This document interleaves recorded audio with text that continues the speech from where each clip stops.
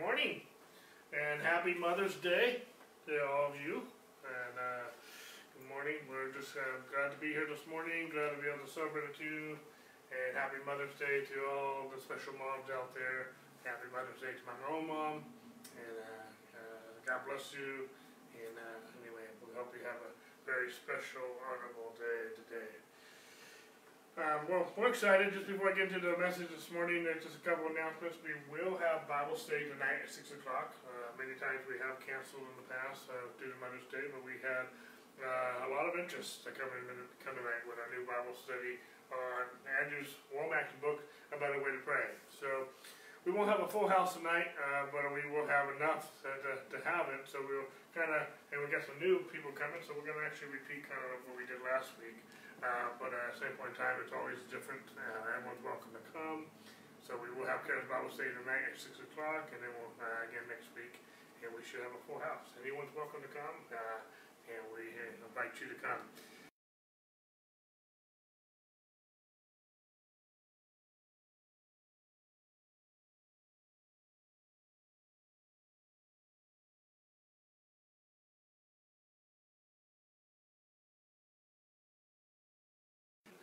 We call it Elios, which stands for Mercy, and it's basically our discipleship program.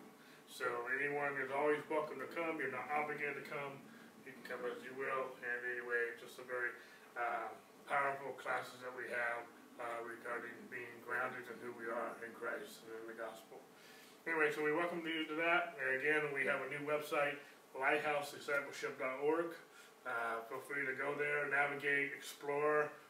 Hit some buttons, respond to some things, just take it for a test drive. We are looking, I know we're still live streaming on Facebook. We still need about $2,500 to get a new computer, so that we, with the new camera we're going to be getting and whatnot, we can have a better live stream performance with quality equipment, and it will be right on our website, and as well as some other videos that we'll be doing with that as well. Anyway, thank you for joining us this morning. Again, happy Mother's Day, and we're just going to jump right back into the message this morning. Isn't that good? Well, we are talking about wisdom. Wisdom being the principal thing, and as found in Proverbs 4:7, and we need to go get it, it says. We need to go pursue wisdom. Wisdom is the principal thing. I want to actually start this morning just somewhere I've shared before in this series. As we bring this to a conclusion by next week, this series will conclude. But I want to go to James chapter 1 real quick. And I just want to use this to kind of launch my message this morning as we get into the pillars of wisdom again in just a second. But I just felt the need to remind us why I'm teaching this. And why do we need wisdom? Why is it the principal thing? Why do we pursue it? In James chapter 1 verse 5, James says this: if any of you lacks wisdom, let him ask of God, who gives to all liberally or generously, and without reproach, and it will be given to him. But let him ask in faith, with no doubting, for he who doubts is like a wave of the sea, driven and tossed by the wind. For let not that man suppose that he will receive anything with the Lord, for he is a double-minded man, unstable in all his ways. It's not that God won't give it to him, it's he won't receive it. If we don't have wisdom, we need to ask. And I don't know about, and we've talked at length at the beginning of the series comparing the wisdom of God and the wisdom of man, or the wisdom of the world. The wisdom of the world is sensual, it's earthly, it's demonic, compared to the wisdom of God that is pure, it's peaceable, it's willing to be entreated, it's without hypocrisy, without partiality, it's full of mercy and grace. And I don't know about you, but I want the wisdom of God and not the wisdom of man. I want the wisdom of God and not the wisdom of man in any day. But I'm also teaching this message because we are in I believe, the last of the last days. And if you don't have to go very far in the media, the news, to see how corrupt our world is getting.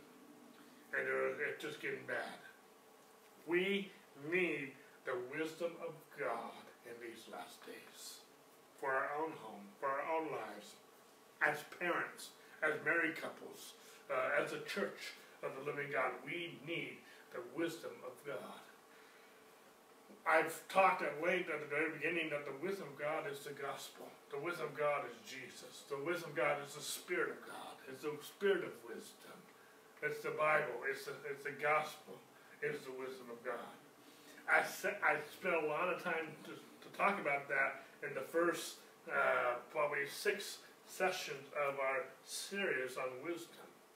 And I use that as the foundation because I believe that is always the foundation to anything we teach. But then I also went into the book of Proverbs, and most of us will realize that Solomon taught a lot about wisdom, how wisdom is crying out to us in the streets. And wisdom is the principal thing, and we need to go pursue it. We need to get that wisdom. Now, we need to walk in the fear of the Lord. And we need to respect and honor Him, honor His Word. And that includes, and I believe all Scripture is profitable for doctrine, for reproof, for correction, for training in righteousness, so that the man of God might be thoroughly equipped for every good work. And that includes wisdom. And in Proverbs chapter 9, verse 1, it says that wisdom has hewn out 7 pillars. And we see those 7 pillars described and outlined in Proverbs chapter 1, verses 2 to 4. And those 7 pillars are knowledge, understanding, judgment. And the last week we looked at justice and equity. Today we're going to look at discretion, number 6. And then we'll conclude next week with subtlety. Subtlety. And that will be interesting because most of us think of subtlety in a negative connotation. We're going to look at it from a positive connotation, but that's going to be next week. Okay? But we're going to look at discretion today. And some of these just off the surface, like, Dave, why are you spending so much time with this? Discretion. I want to hear about the good stuff. Well, I taught all the other stuff. When I say stuff, I don't even mean, I feel even bad about just even calling it stuff. But I set the foundation of this whole series that the wisdom of God is the gospel. It is Jesus, His Word. But I also believe that how many of you know that we are the temple of the Holy Spirit? We are the house of God. The writer of Hebrews and Paul in Corinthians makes that very specific, that we are the house of God. We've been bought with a price. Solomon said that wisdom has built her house and has hewn out 7 pillars. And again, I believe all Scripture, including Proverbs, is profitable for doctrine, for reproof, for correction, for training in righteousness. Because of Christ, we are the righteousness of God in Christ Jesus. But because I'm the righteousness of God in Christ Jesus, I want to live righteously in these last days. I want to live righteously and I want to be a man of wisdom. Not the wisdom of man that's earthly and sensual and demonic, but the wisdom that's from above, the wisdom of God, the gospel of God, and I want to use it in my knowledge and understanding and judgment and justice and equity, using discretion. And next week we'll talk about subtlety. So I'm spending a lot of time with this because if you can connect all the dots that I'm trying to connect for you, if anyone lacks wisdom, let him ask God, and He will give it to you generously. And we need these 7 pillars in our lives. On any day, but even in the day that we live in. And we just need wisdom. We need the wisdom of God. Because I don't know about you, but I want to be led by the Spirit of God. Walk in the Spirit, and you won't fulfill the lust of the flesh. Galatians 5:16. And I believe that the Spirit of God is the Spirit of wisdom. I want to be led by the Spirit of God. I'm talking about a lot of practical things. But I believe this in all practicalness, I don't know if that's a word, but I'm making a word.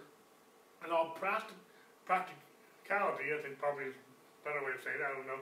But in all practicalness, can I understand what I'm saying when I say that? But in all practicalness, I want to be led by the Spirit of God. and I'm not, and not by the wisdom of men. And so with that, so we're going to look at our 6 pillars today, and I just got too much material to go into the 7th one today. But then the 6th one is called discretion. And discretion does, again, all 7 of these pillars work in harmony. If you can imagine 7 pillars built this house, you can't eliminate one of the pillars, and otherwise the house caves in. But let me also say this, I've said this before, towards the beginning, that none of us are operating in all 7 of these perfectly. We're growing in grace. We're growing in the knowledge of God. We are maturing in Christ. We don't do these things perfectly. We don't have these things mastered, but we serve the Master. He's the one that is going to work to do of His good pleasure. He's working in us. He's perfecting us. He's sanctifying us. That is the wisdom of God. That is the Spirit of God leading us. But just because I'm not a master, that doesn't mean I don't want to study to show myself approved. I want the wisdom of God.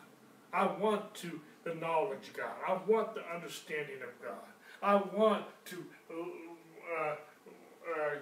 judge with righteous, sound judgment. I want to live justly. I want to have equity in my life. And in these last days, I also want to have discretion. I want to have discretion in my marriage. I want to have discretion with the affairs of my life and the things that we go into. So hopefully that's making sense, but I just felt the need to just kind of bring back to why are we teaching this? Why am I doing this? For someone who preaches the gospel and nothing about the gospel, what does this have to do with the gospel? I believe it has everything to do with the gospel. Okay, if you look, the gospel is the foundation, and on that foundation there's a house that's being built, and that house, I believe, is in many ways these 7 pillars, among other things. That makes sense? We need to look through life at many angles. The gospel, it's the same gospel. It's the same foundation. Anytime we remove ourselves from that foundation, that gospel, then the whole thing crumbles. That makes sense? Okay? So discretion. Let's just bring out some definitions to this. Discretion, to have discretion means to be circumspect. It means to be prudent, cautious, discreet. It's calculating. In other words, it's calculating. It's seeing. I have it later in my definitions here, but I'm not seeing it here. But it sees what's on the horizon. It's making decisions. It's thinking ahead. It's thinking of the processes. It's processing the consequences of my actions, or even the actions of others, whether it be good or bad, ahead of time. Okay? Discretion involves a lot of it has to do with our thought process, what we set our minds on. We just spent some time in Easter, but one of my verses I came across was Colossians chapter 3, verse 1. Because we are raised with Christ, let us set our minds on things above. I want the Spirit of God, I want the wisdom of God to govern the way I think. I want to use discretion, circumspectly, if that's the word, prudently. I want to be prudent in the way that I process things in my mind. That's huge. I'm going to spend a little more time with that in just a minute. But to have discretion deals with our speech, our attire, the way that we present ourselves, the way that we act, how we deal with issues and the issues of life. I got this from Dwayne Sheriff, but it's the acuteness of mental discretion. It's soundness of judgment. Discretion is the ability to make responsible or quality decisions. How many of you know that we are the head and not the tail? We are above and not beneath. We are the children of God. And we need the ability, by the Spirit of God, the Spirit of wisdom, to make responsible and quality decisions. It's having a taste or a sense for the things around us. We need to have discretion with our judgment that we talked about a few weeks ago. Okay? It also includes being sensitive to our surroundings, to know how to properly relate to the situations and the things that surround us. Okay? I'm going to just throw this one out here because it's in Scripture, but go with me real quick to Proverbs 11. I'm not going to make a big deal out of this one, but I just want to, it talks about discretion, so I want to use it.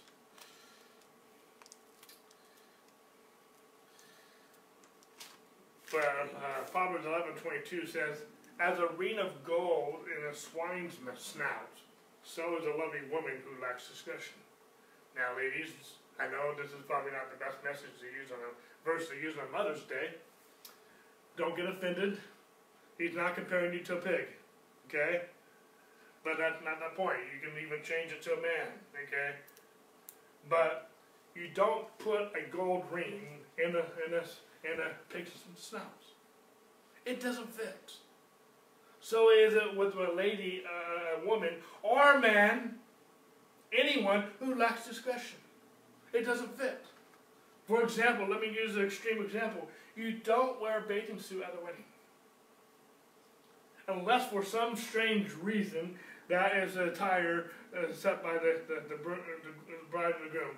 But in most weddings, in any wedding I've been to, you just don't wear a bathing suit to a wedding.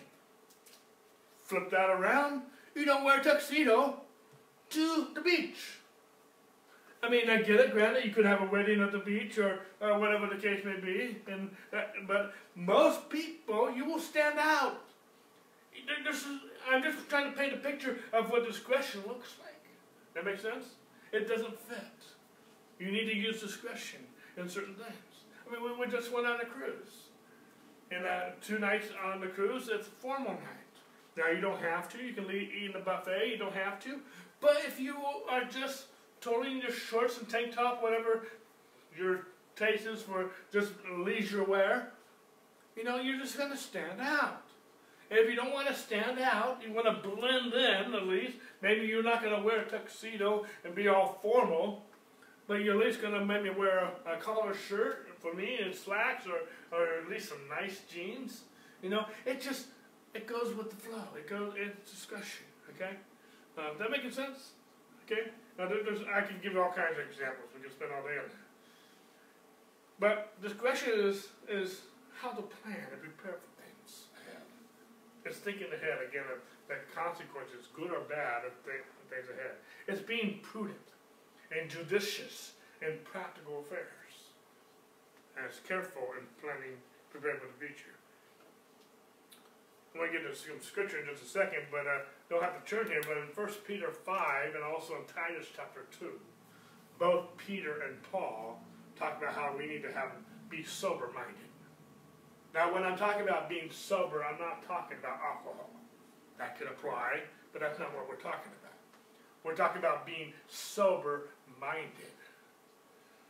How many of you know that we can't, it would be dangerous for us to isolate ourselves from the world, and actually it's practically impossible.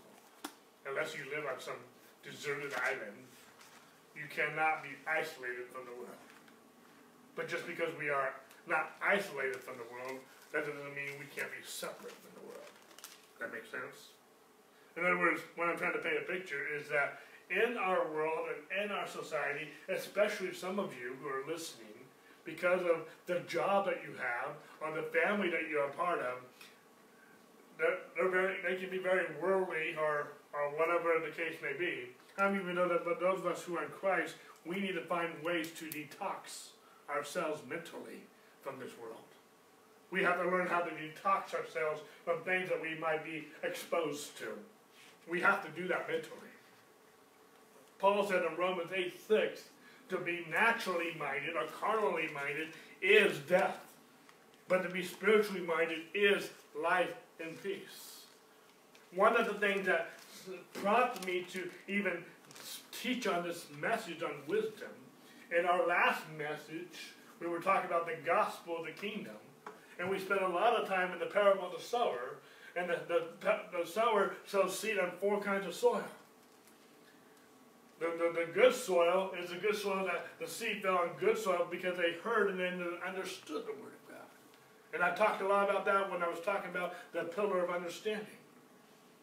But the third soil is the soil that is the seed that fell on thorny soil, where the cares of this world, the lust for other things, and deceitfulness of riches choke out the good seed. They heard the word of God, and they were doing well, but the cares of this world choked it out. Discretion is the ability to detox from the cares of this world. How many of you know that we just went on vacation, and it's nice to get away from everything and just enjoy God's creation and people and whatnot. And part of the hard part is we love what we do, but we had to get back into the grind of things, back into our regular things, and we love what we do vocationally in every which way. But how many of you know that it doesn't take long, even doing good things, to get consumed with the cares of this world? And we have to learn to detox. We have to learn to get our mind back on Christ. We have to learn to get our mind on on heavenly things, on things above, and who we are in Christ. Even on a cruise, we have to do that. Even on vacation. Even if you were on a desert island, you have to learn to detox and get your mind back on Christ. That makes sense? That's called discretion. We need discretion to be able to what we think about. Because the Bible says, as a man thinketh, so is he. And we have to guard our heart. He will keep in perfect peace, he whose mind is stayed upon him. Okay? See, discretion is calculating. It's processing information. It's planning for the best for tomorrow. And there's more I can elaborate on that, but go with me. Let's get some scripture out here. Luke chapter 14 is where I'm going to start. Luke 14, we'll pick it up in verse 26. And we see this in other gospel writers, and we see this in other different contexts that we've talked about. But I want to look at this from another angle this morning. Okay? We'll start at verse 26. It says, if anyone comes to me, Jesus is speaking, and does not hate his father and mother, and wife and children, brothers and sisters, yes, and his own life also, he cannot be my disciple. And whoever does not bear his cross and come after me cannot be my disciple. But which of you, intending to build a tower, does not sit down first and count the cost, whether he has enough to finish it? Lest after he has laid the foundation and is not able to finish, all who see it begin to mock him. Verse 30, saying, this man began to build and was not able to finish. Verse 31, or what king going to war against another king does not sit down first and consider whether he is able with 10,000 to meet him who comes against him with 20,000?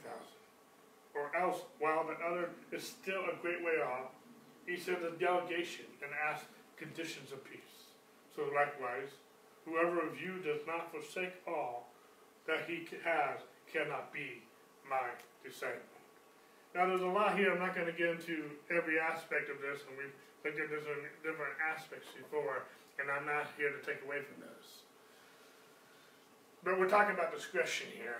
He compares with someone who counts the cost to build a tower and those who count the cost to go to war. How many of you know we need to know the Word of God and how to apply it? Anyway, I don't want to come back to that thought. How many know that we are called to be disciples and not converts? We're following God. we're learning.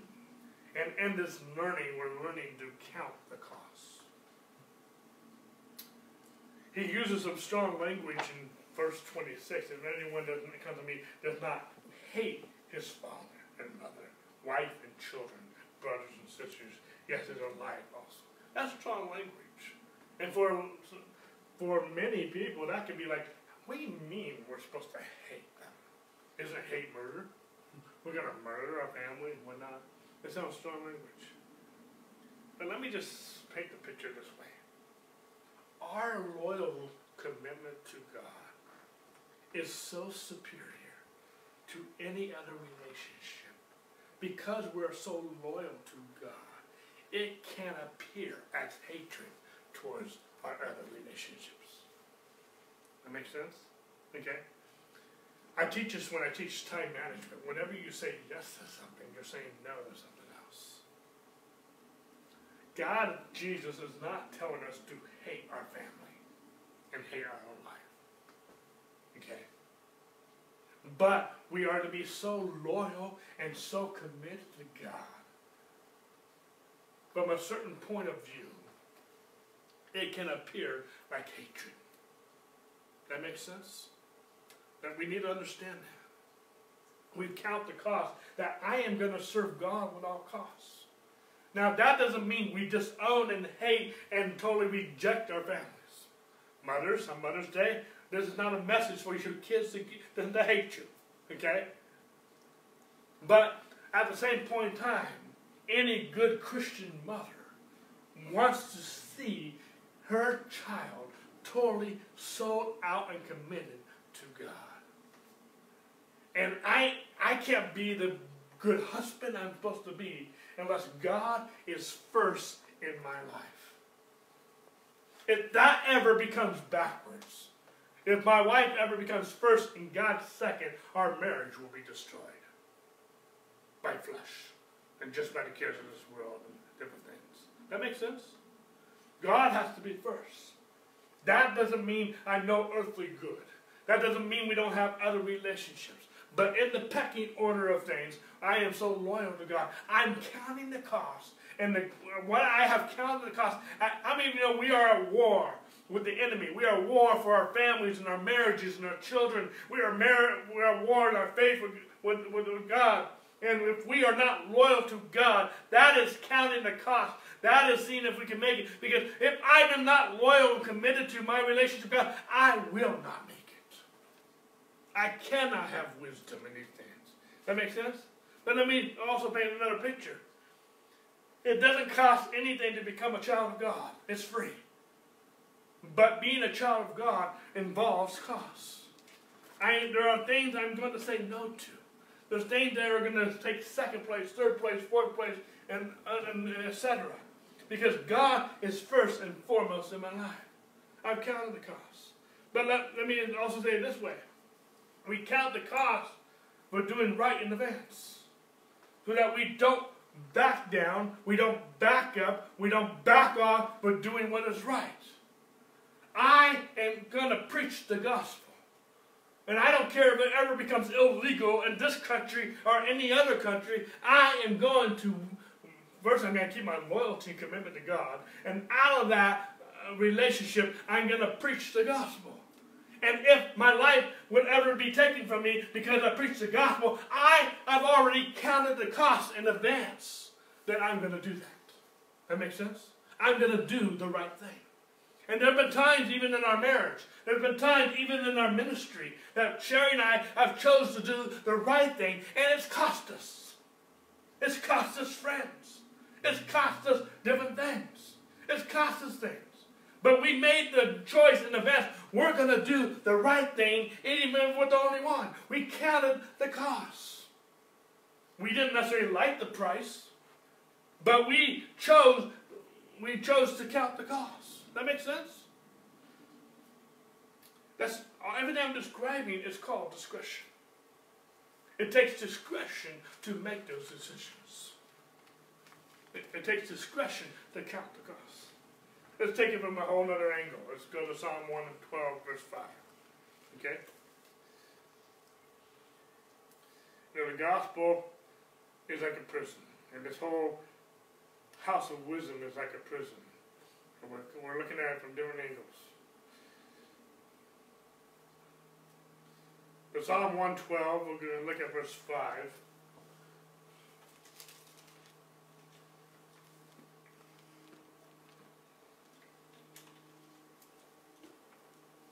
And I like this one because this makes it very clear what discretion is. A good man, how many of you want to be a good man or woman? Deals graciously and lends.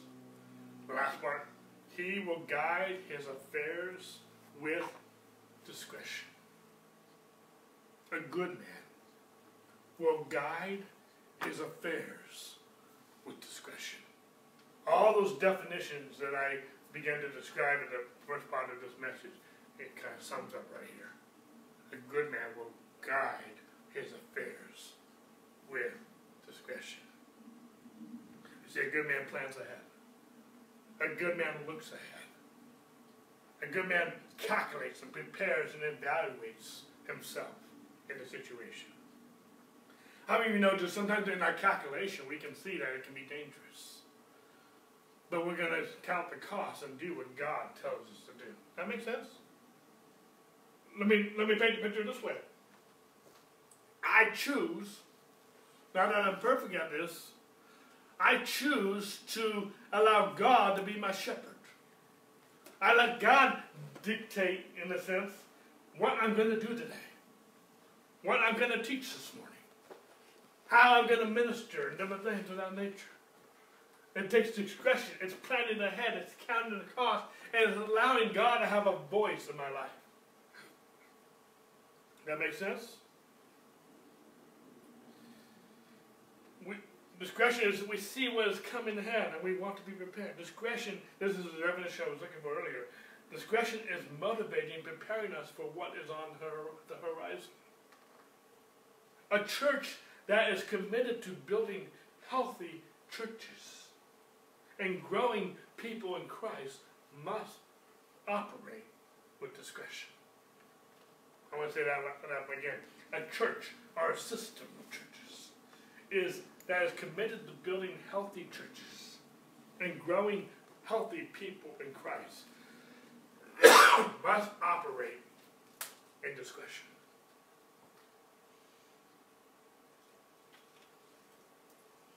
Let's plan ahead. I mean, sometimes people get a problem with that, even this whole planning. They want to live their life on the fly. I want to be Spirit-led. But I believe the Spirit of God can also orchestrate and help us count the cost even in advance. That makes sense? God always has I'm always on God to change the direction we're going to go and the things we're going to do. But that doesn't mean we don't plan. You look at creation. God planned how he created this universe, this planet. He planned it. It wasn't with wisdom. It was with intelligence that he created everything. And so, anyway, it just marvels. I mean, we spent a week on a cruise on the ocean, and just how God orchestrated all that. It wasn't just some Big Bang theory and just like whatever will be, will be. No, he planned it. He created it. He artistically, he thought about it. There's science in it. There's science is amazing because God created science. God created things. And anyway, it's just amazing to me. It doesn't mean I understand it all. I understand how it all works. But it's amazing. Go with me to Proverbs chapter 2. Now, we spent some time here several weeks ago, and we'll come back to it. Now, I know this is not going to be a major theological point, but Proverbs chapter 2 comes after Proverbs chapter 1. Can we all bear witness with that? Okay, we're good in that? Proverbs chapter 1, Solomon outlines the 7 pillars. I believe most of those pillars are being illustrated here in chapter 2. Not just discussion, but many of the other ones as well. So we're going to spend a little bit of time here looking at some of this. So let's start with verse 1. And I'm actually going to switch gears here. I'm going to go to the Amplified and read this from the Amplified version. My son, if you will receive my words and treasure up my commandments within you, making your ear attentive to skillful and godly wisdom, and inclining and directing your heart and mind to understanding, applying all your powers to the quest for it. Yes, if you cry out for insight and raise your voice for understanding, if you seek wisdom as for silver, and search for skillful and godly wisdom as for hidden treasures, then you will understand the reverent and worshipful fear of the Lord, and find the knowledge of our omniscient God. I'm going to pause there for a moment. I'm going to read some more in a second. But we talked about late in times past that wisdom is crying out to us. Wisdom is a principal thing, and we need to go get it. Wisdom, it says in verse 4, it's like a hidden treasure. We need to go seek it. We need to go find it. We need to hunger. We need to desire for wisdom. If we don't desire wisdom, then we will never do what I started out with today in James 1:5, asking God for it. We need this. If you knew, talk about ocean, if you knew there was $1 billion in a sunken treasure somewhere in the Pacific Ocean at a certain place, how many of you would, even if you don't know how to scuba dive, even if you don't know how to do different things, you will use discretion and you'll find out how to go get that? You'll pursue that hidden treasure. Well, there is a hidden treasure, and it's called the gospel. It's Christ in you, the hope of glory. I've spoken now on Easter Sunday. We have this treasure in us.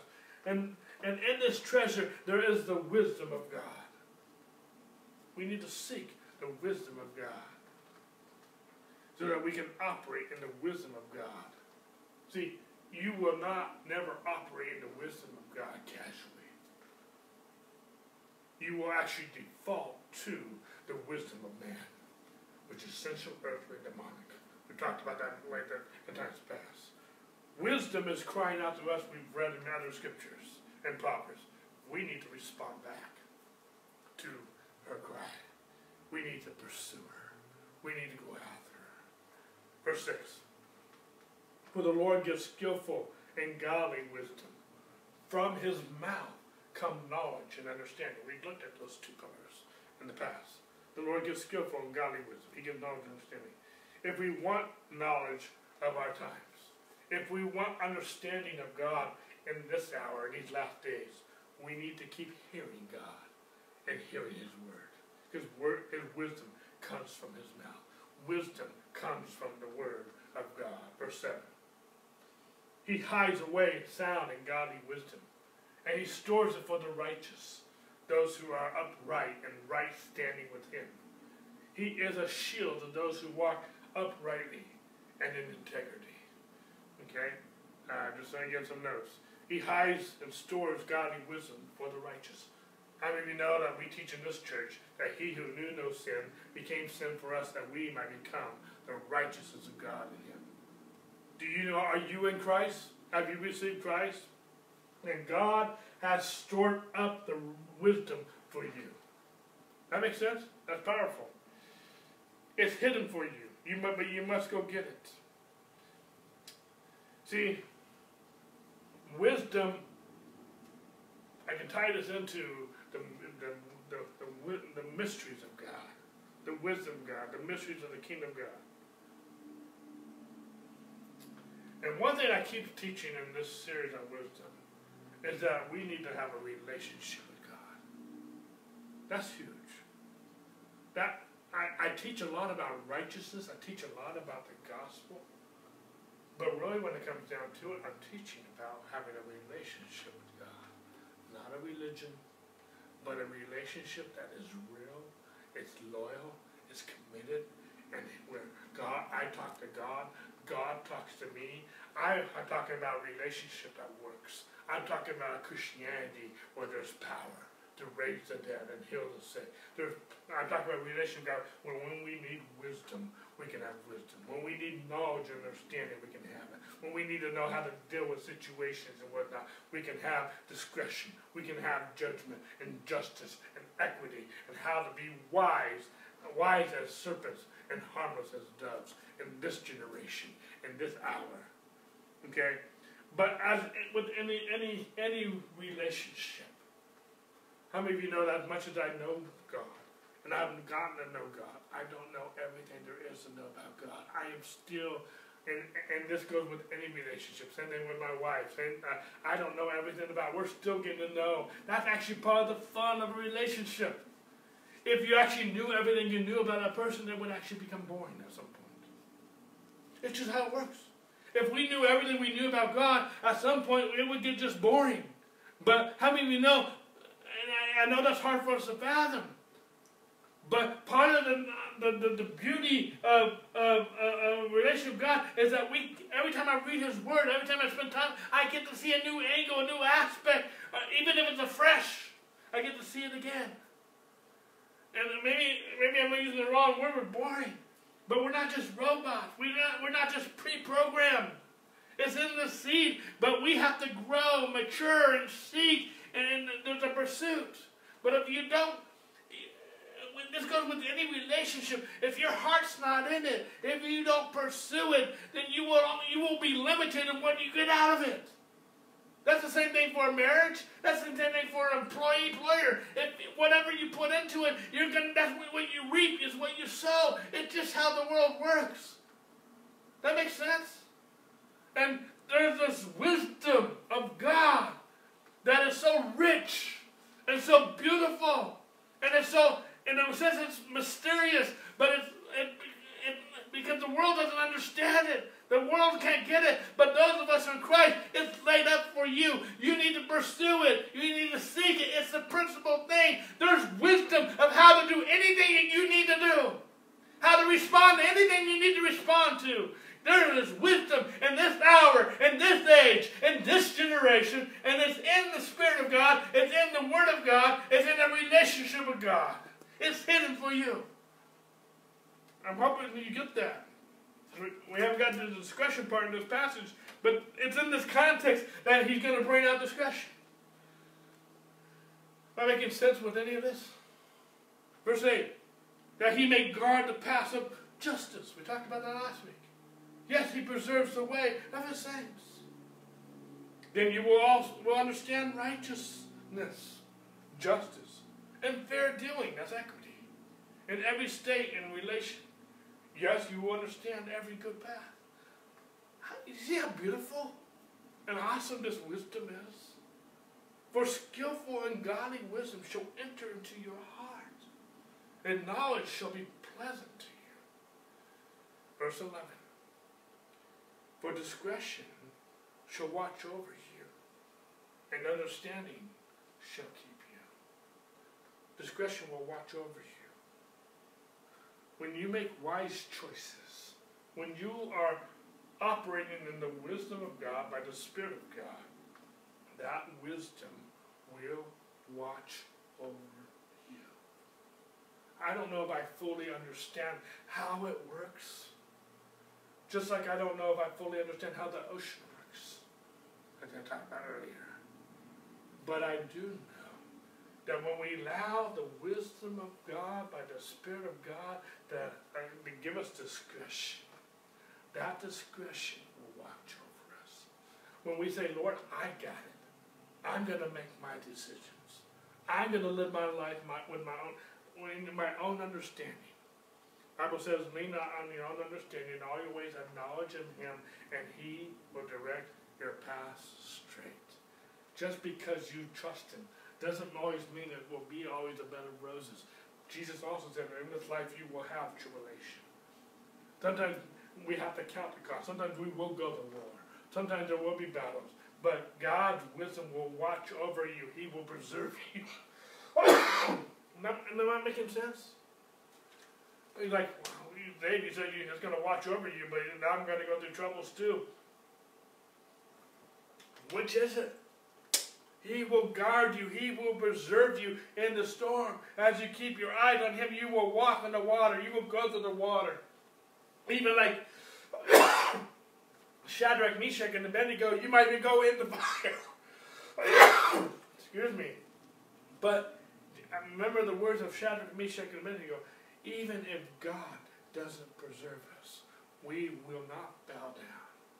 I mean, we will see the King of Kings. We will be in right relationship with him. We will see him in glory. The apostles were martyred. The apostles went through things. Paul went through things. Peter went. Jesus went through things. But through it all, with discretion, God, by the Spirit of God, protected them, preserved them. Because, this life is not all there is. You can't kill me.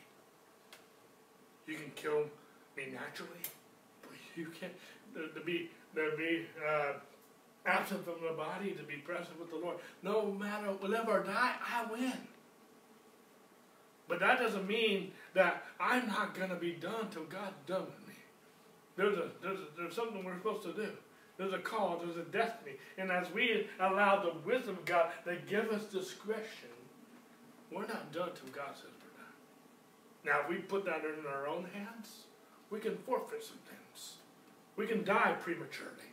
We can do different things prematurely. That makes sense? I'm hoping I'm making sense with some of this stuff. Verse 12. Let me read verse 11 again.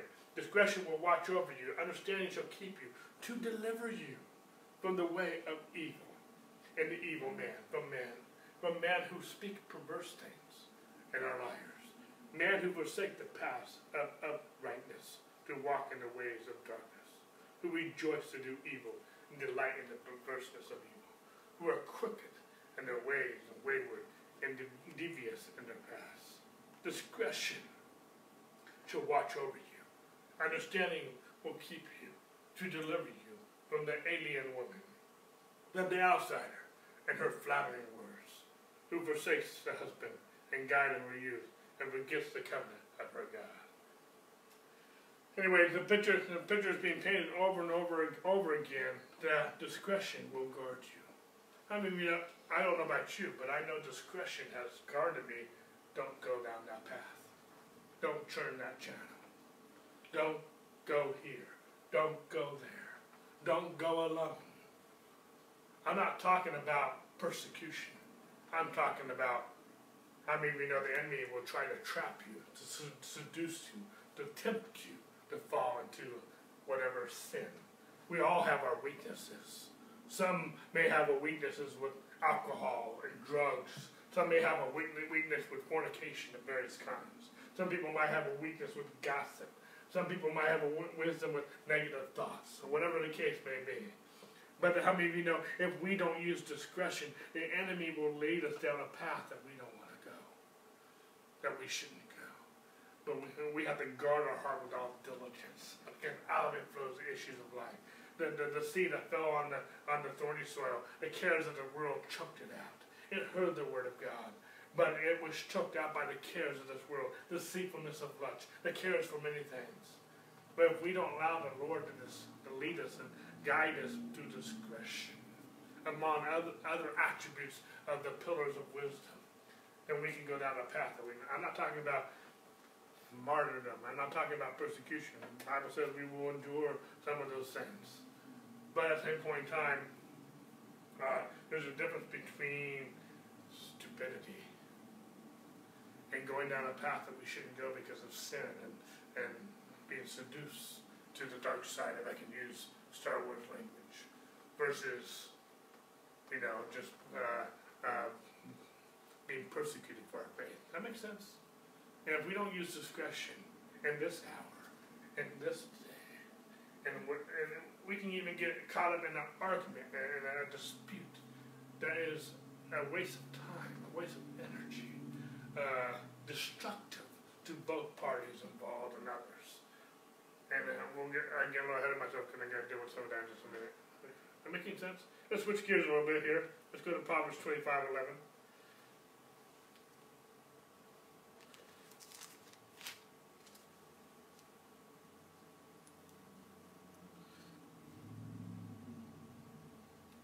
The Bible says it this way, and if a man think he stand, to take heed lest he fall. We need the Spirit of God. We need the wisdom of God. We need the pillar of wisdom, discretion, what we're talking about this morning. To guard us from falling. To guard our hearts from becoming prideful. We need to submit to God, resist the devil, but we need to submit to God. We need to let Him to give us discretion and be prudent in our lives. Sometimes it's not because, how many of you know the Bible also says in James that he who knows to do good but doesn't do it sins. Maybe it's not, we're not dealing with alcohol and some type of sin of fornication, of temptation of nature. But how many of you know, how many of you struggle with not being motivated at times? How many of you struggle with not doing what you need to do, or allowing your mind to wander into negative thoughts or just vain thoughts? Discretion will also teach you to get into fellowship, to get into the Word of God, to spend time with the Lord, to do what you need to do to defend the flame of your first love for God. We think of it so many times in a negative connotation, but what about a positive connotation? We need to be discreet and discretion to spend time with the Lord and to nurture and understand and in the flesh we can't motivate ourselves, but in the spirit we can be motivated by the Spirit of God, by the body of Christ. That makes sense? Use discretion not only to refrain yourself from doing wrong, but also use discretion and to entice yourself to do right. If I can use that, I don't know if I'm using the right word with enticement, but I think you get my point. Proverbs 25:11. It says, a word fitly spoken. Actually, I want to go back to I'm here, so I'll read it from the Amplified. A word fitly spoken in due season is like apples of gold and settings of silver. Let's go back to the New King James.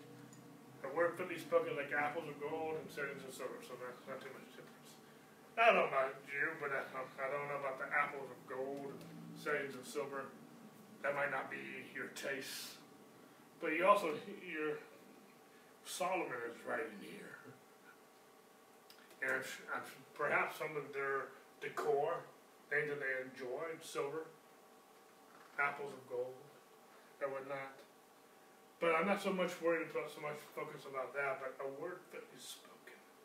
He's trying to paint a lovely picture, a beautiful picture. Something that's just very tasteful and rich, but this is what I want to get with this. Actually, the New Living Translation says this. In my notes, a word fitly spoken, a timely advice is lovely. Have you ever been in a situation where you needed a word from God? You just need a word. Have you ever had it where someone, whether it can have come through someone else too, a brother, a pastor, spoke a word and it was just right on what you needed in that moment, in that hour, in that circumstance. Church, when I'm trying, as a pastor, I've been talking a lot about the wisdom of God. Right now I'm talking about discussion, but in a whole I'm talking about the wisdom of God. Because we need the wisdom of God in our lives. We need the wisdom of God in this church. As parents, we need to teach the wisdom of God to our kids. We need to teach the wisdom of God to the next generation. But not only do I want to have the wisdom of God for my own self, but I want to be so saturated with the wisdom and word of God that I can pass that wisdom on to somebody else. I want to minister to one another out of the overflow of how God is ministering in my own life. That makes sense? Sometimes I'm spending time with the Lord not just for me, although I need ministry too. But I'm spending time with the Lord so that I can be so filled and overflowing with God so that I can minister to other people. Not just from a pulpit, not just as a pastor, but also in any place. I want to, when people reach out for prayer, when people reach out for advice, or even just in small talk, and as they're talking and the issues of life come out in conversation, I want to be used of God with discretion to speak a timely word that fits. How many of you know that there's people all around us that God has place in our lives. There's people, I mean, we know that I don't know about you, but I get divine appointments at times. We had, we were, one of the days on the ship, we were having breakfast, we were actually having breakfast with another couple. And we were actually fixing, kind of wrapping things up, and then another couple came and joined us for breakfast in the buffet. Little did we know that we were going to connect with this couple as well. Later on, a couple of days later, they had a very serious prayer request I was able to minister to them about. Here I am on vacation ministering. And while they're talking and while they're sharing this prayer request, I'm praying for God for wisdom. I'm praying for God for discretion, for a timely word, a word that they need. And it's awesome when God uses you to give a person, someone, a word in season, so that that word can bring forth fruit. Am I making sense? A word that fits their situation, an answer that brings comfort and wisdom. You know, we get a lot of requests as pastors, not just for prayer for healing, not just prayer for finances and relationships, but we get a lot of prayer requests just for wisdom. What should I do? I don't know about you, but in my own life, I don't want just a religious answer. I don't want some theological response. I want the Word of God. I want the wisdom of God.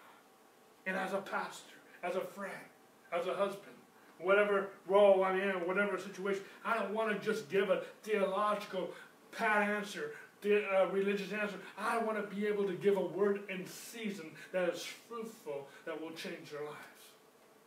That makes sense? And it takes discretion by the wisdom of God, by the Spirit of God, to be able to deliver that word. I don't want to be so much in relationship with God that I know exactly what to say. Jesus knew how to respond to different situations, including the Pharisees, including other situations. And I believe a lot of that came out, that discretion, that wisdom came out of a relationship, of spending time with God. Proverbs 19, verse 11.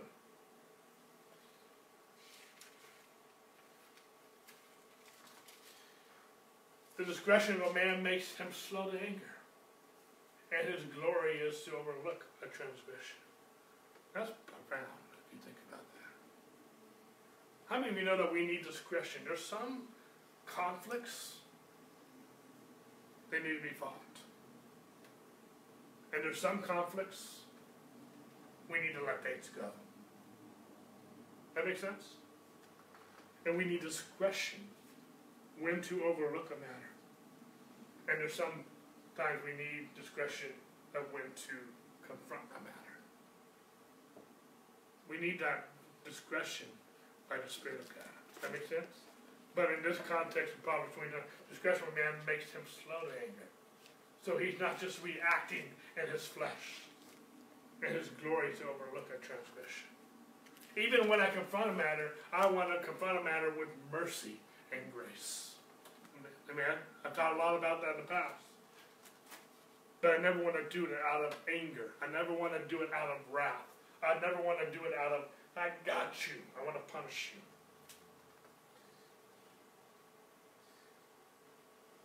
God's love, Peter says it this way, God's love covers a multitude of sins. Sorry, just look at my notes here. Let me just say this, it's better to forgive and let things go and take the hit if we are offended. I never want to respond in anger because I was offended. We got to hear this. I never want to respond in anger because of offense. Even at times when I have to address things, I do not want to address it out of offense. That makes sense? That's flesh. I'm not reacting because I was hurt. Because when we react out of the flesh, when we react out of our offense, we create more problems by dealing with the offense out from an offended heart. We will make them more upset than confront them directly with what they upset us about. We need to learn how to release others and turn the other cheek. That's called discretion. However, if letting it go will cause harm to themselves, others, or the generation at large. Some things can't be let go. And I'm not addressing them because I was offended. I'm addressing them because they are going to hurt themselves, others, or others in many ways. Doesn't mean I can change it. But what I'm trying to point out is there's a motive. There's a one is done out of anger and hurt and offended, and another one is done out of love for them, for others. Let me just say it this way: I've seen many different parents, and I'm not a parent, so I'm not necessarily one to speak.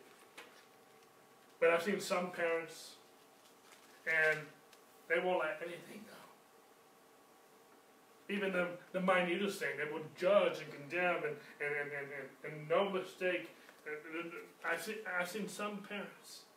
I remember working at Foothill Christian School. I worked there for 10 years as an assistant child care director.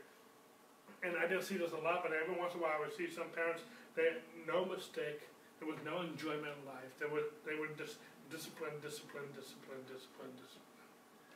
On that flip side, I saw some other parents where they let everything go. Everything was free. And there was never any discipline. And there was things out of control. Something to be let go will destroy your kids.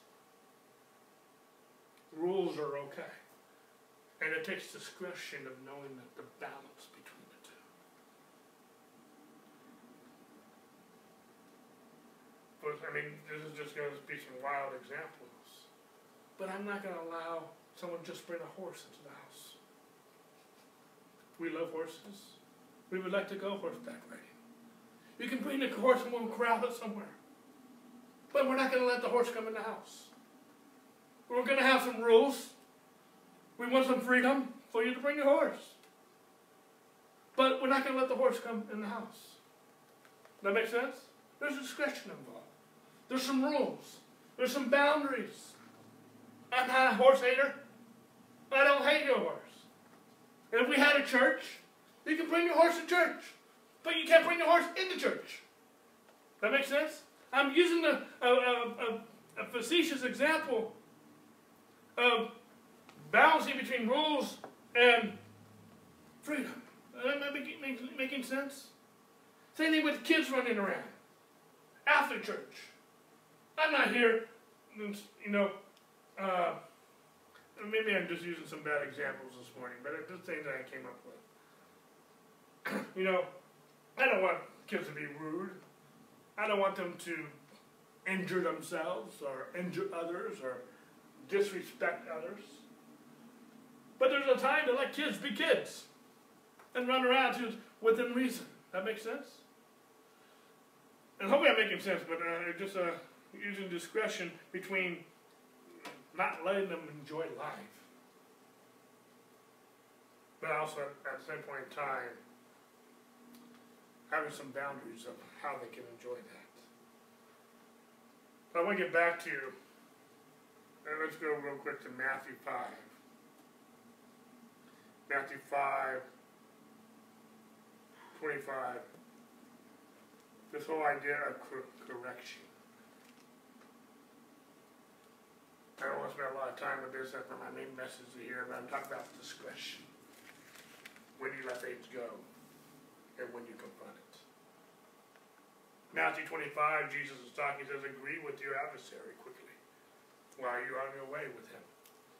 Lest your adversary deliver you to the judge, and the judge hand you over to the officer, and you be thrown into prison. Now, in context, I'm bringing this right in the middle of context here. Something I don't like to do all the time. But what does it mean? What does Jesus mean? Agree with your adversary quickly. Now, from one aspect, I was reading Andrew's commentary on this. I really like what Andrew was saying on this. How many of us have ever sinned and blown it? It's okay. Andrew encouraged us. It's okay to tell Satan, I made a mistake. You're right. I was wrong. It is also okay, and we can do this on our own benefit. I am not righteous because of my goodness. I am only righteous because of one thing, and that's because of Jesus Christ, who is my righteousness. We can agree with our adversary, yes, we blew it. Yes, we sinned. But we're also not going to be handed over to the judge. How many of you know when we get self-righteous about it, and we start looking at it, look what I've done, how I'm right, the enemy will take that and run with that. And the law is beneficial in this fact that we need a Savior. And even when those of us who are righteous, the only thing that saves us is the blood of Jesus Christ. And we need to be reminded the only reason we are good is not because we've done good, but because of His righteousness. And when we get that revelation, when we understand that, that revelation will help us get self-free from being addicted and going down the road of sin. But I was also listening to Dwayne Sheriff on this too, in context of talking about what we're talking about, discretion in relationships. And it goes along with the thought that I just said a minute ago. It's better to forgive and let things go when we have an offended heart. And when we try to, out of an offended heart, confront an issue from an offended heart when there's a conflict, we're just going to stir up our adversary. And we have to learn with discretion when to turn the other cheek and when to release them and let it go quickly. That makes sense? I'm not saying there's not a context in the proper, in Matthew 18, for example, and other scriptures give us a direction how to resolve conflict. And I'm not going to go there and spend all the time with that this morning. I've done that times past. But we need to have discretion when we need to let a matter go, and when we need to deal with it, and how we need to deal with it. That makes sense? And if you study Matthew 18, you're not going to deal with it on your own. You can try the first time. If it's not received, then you get someone else. If it's not received, you get the church involved. So you're not railroading people. You're not, and there's discretion involved in a lot of that. That makes sense? But in some matters, we have to learn when we just let things go. Let me say it this way. There's some mountains I'm willing to die on. But I'm not going to die on every mountain. That makes sense? As a pastor, as a husband, as a friend, as a brother in Christ, some mountains I'm willing to die on. But I'm not willing to die on every mountain. I need discretion of when I just need to let things go. And some discretion when we need to deal with this issue. Because especially when it becomes a cancer that's going to affect the whole body, affect many people. Sometimes we need to have discretion biblically, do it the biblical way, the right way, and deal with it. And even then, there's discretion when the church lets them go. That makes sense? Okay, I'm not going to deal with that much more than that. We can talk more about that later. A couple more scriptures, and I'm wrapping up. I'm basically out of time. Proverbs 24:6. And I'll finish up with these real quick here. Proverbs 24:6. We're wrapping up here. For by wise counsel you will wage your own war, and in a multitude of counselors there is safety. I don't have time to go into them much more, but I just want to let you know, and this is not new news, how many of you know that we are in a war? We're not wrestling against flesh and blood, but we are wrestling against principalities and powers. The devil is out to kill you, your marriage, your finances, your health, your life, your kids, your church. He's out to kill you. And we are not aware of that, aware of his devices, that we are at war. But how many of you know that the weapons of our warfare are not carnal? They're not natural, but they're spiritual for the pulling down of strongholds. And we need wisdom. And in some cases, in many cases, I don't have time to go to it, but there's other scriptures you can read in Proverbs 11:14 and Proverbs 13:20. I'm not going to, Proverbs 11:14 talks about safety in the multitude of counselors. Proverbs 13:20 talks about he who walks with wise men shall be wise. I also believe that you can have too many counselors. You have a situation and you go to 100 counselors, you get 100 different answers. That can get very confusing real quick. But there is safety in the multiple counselors. Sherry and I, as in our marriage, as pastors, and other issues like we've gone to counselors. We've gone to counselors for finances. We've gone to counselors for physical reasons. Or we've gone to counselors for marriage reasons. And different things. Not because there's problems, just because there's safety in the wisdom of counsel. We're going to let God be our true counselor by the Spirit of God. But there's wisdom in counsel. There's wisdom in multiple counselors, not just one counselor. We love Andrew, and we listen to his counsel, to his teaching. We like Lawson. We like Lawson, Dwayne Sher. And I like the combination of the mixture of these favorite speakers. We don't listen to everybody. We don't have time to listen to everybody. But there are a school of people that we listen to, some on different levels, some more intimate, and we connect with them, and some are more on a pastoral or even a larger scope. But there's wisdom in counsel. In other words, when I try to paint a picture, you don't know it all. And when you say, I got this, I don't need help, that's dangerous. That makes sense? There's discretion, there's a balance. I'm not going to be codependent on a pastor. I'm not going to be codependent on counselors of others. But there is wisdom in the counsel of others. Let me use another scripture in closing. 1 Corinthians 15:33, that evil communication corrupts good manners. I want to surround myself with good counsel. I do not want to surround myself with evil communication. There's discretion involved. That makes sense? I don't want to get so attached to an Andrew or Lawson that I'm so codependent on them. But there's wisdom in the counsel of others. I'm going to use discretion on who those counselors are going to be. People, and the Word of God, there's a verse in Acts that those who have a good reputation, those who have wisdom, those who have the Spirit of God. There are different qualifications for those who I can consider a counselor to speak into my life. But there's wisdom in that. God has orchestrated the body of Christ. He has orchestrated the church. He has orchestrated the society for a reason. There's wisdom in that. I also realize, as a pastor, as a husband, I don't have the answer for everyone. And every pastor needs a pastor. We need wisdom, and we need others. And we need others to hear from God, to hear a timely word. I'm not interested in a pastor or a leader who's just going to give me a religious answer or a theological answer. I want it to be biblical, but I want it to be by the Spirit of God. I want it to be by the wisdom of God. How many of you know that you can get involved in a situation or a circumstance that sometimes we can become so blinded because we have not had an objective voice to speak into our lives? Am I making sense with any of this? There's wisdom in and all that I'm trying to paint a picture is called discretion. It's calculating. It's being prudent. And it's helping us so that we can resolve a matter. It's discretion so that we can...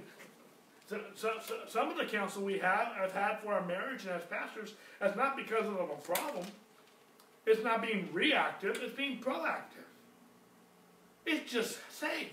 It's just good. It's just healthy to have a good relationship so that we can avoid problems, not just react to problems. That makes sense? But someone who's Lone Ranger attitude, you ever notice Lone Ranger always had troubles? He had to endure. Yeah, Tonto, I don't want to be a Lone Ranger. I'm probably painting a bad picture with that, but it's just hope we get what I'm saying. Well, next week we're going to pick up. We're going to conclude this whole series. We'll talk about subtlety, and then we're going to conclude this series. And then 2 weeks from now, we're going to start a new series called "Seeing Jesus in the Revelation," and we walk through the book of Revelation together. We good? Again, have a good, happy Mother's Day. Have a great lunch time. Spend time with your mom. We will have Bible study tonight at 6 o'clock. Lord, we worship you, we exalt you, we magnify you, and we thank you for the wisdom that you said you would give us abundantly, generously, if we ask. Help us to be discreet and prudent in this hour. In Jesus' name we pray. Amen. God bless you. Have a great Mother's Day. God bless.